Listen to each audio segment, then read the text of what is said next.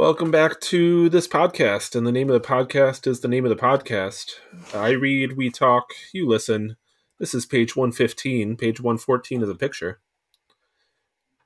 Ribbon was a striking blue, but it was nothing near as lovely as her eyes. She lifted it with both hands and set it proudly on her head. Her arms still raised, she looked down at Bast and drew a long, deliberate breath. Bast's eyes slipped from her crown. She smiled at him indulgently. Bast drew a breath to speak, then stopped and drew another breath through his nose. Honeysuckle. "Did you steal my soap?" he asked incredulously. Laughing happily, Emberly bent to kiss him. Bast made a wide loop up into the hills north of town. It was wild and rocky up that way. No soil deep or flat enough to plant, the ground too treacherous for grazing. Even with the boy's directions, it was hard to find Martin still. He had to give the crazy bastard credit. Between the brambles, rock slides, fallen trees, Bast never would have found it accidentally. What at first looked like a willow's break turned out to be the entrance to a scrubby little box valley. At the back of the valley was an overhang above a shallow cave with 3/4 of a shack built out of it. That's the page. I'm Patrick. I am RJ. And I'm Bill. Right. I gotta get this out of the way. I did not think he would have, well, never mind. I was gonna say, I didn't think he was gonna have a hairy chest, but then we've already seen him with his shirt off. Yeah, he was a little hairy. That's true. In the previous picture too. What an interesting expression he's wearing. Yeah. It's also very tee-hee. It is a little bit. So we got the picture of Bast offering up the daisy crown. Mm-hmm. He's got big fingers. Well, it's perspective, you know. So true. You know what they say about a guy with big hands. Big gloves. He wears big gloves. He also has the sweet bun in his other hand down at the bottom there. Yeah, he does. Yeah. Wrapped up. Wrapped up in the handkerchief. It's a cute little flower crown, and then he's going to the still. Mm-hmm. Yeah, we get a little Tildebrand and skip over the sex that they presumably have, and then with the flower crown on. I mean, why not? Why wouldn't you? Huh. I mean, maybe they swap back and forth, you know. Maybe they do. Take turns wearing it. I like the language here. She's kind of making doe eyes at him, but that's not what it says. It says his eyes slipped from her crown. She smiled at him indulgently. Mm-hmm. And I know that's a Swiftie and it's verboten according to some, but I think that's a really effective way to sort of talk about the mood that's happening here without really sort of being too on the nose with it. Right. Yeah, I don't have any problem with this one.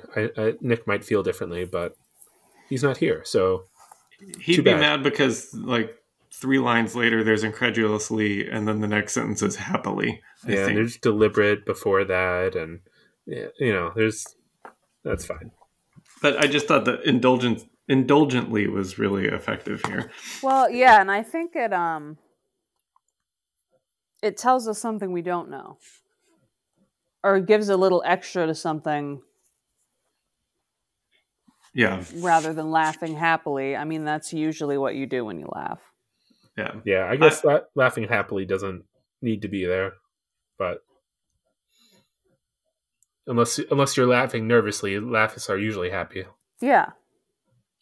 I mean, a joyous laugh is different than a nervous laugh, and it's okay. I do think she's laughing because he accuses her of stealing his honeysuckle soap, and I think that maybe lends a little more credence to the notion that maybe this was engineered by her in some way. Mm-hmm. Or that this is the culmination of an ongoing flirtation. Right, exactly. It could be. Yeah, maybe not this specific day, but maybe she's put things out into the world enough that Bass might catch one. Yeah, I mean, it seems like Bass certainly gets around. It does seem that way. So we then have... No, I'm just kind of looking at where we go. Martin still is built above... It looks like he's going into a little cave here. A little cave in the valley. So we're kind of getting a little more about the landscape. Yeah. I don't know. It's a different little area than we've really been around Noir. So it's interesting to me because I don't...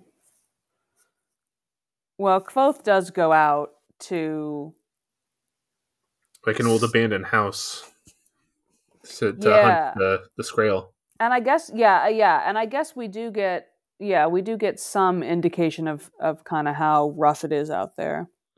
Yeah, so it does seem like it's a tiny town in the middle of nowhere. So it wouldn't be hard to have a small place off in the wilderness that would be difficult to find. But this is also cleverly hidden, right? Martin's still, because this is, he's gone past all these sort of rocky areas where no one's sheep or goat or whatever is going to accidentally find themselves there because there's nothing for them. And you have to go through that to get to this little box valley. Yep. Yeah, rocky ground, brambles, fallen trees. I bet the goat legs help. Probably. Him getting through this.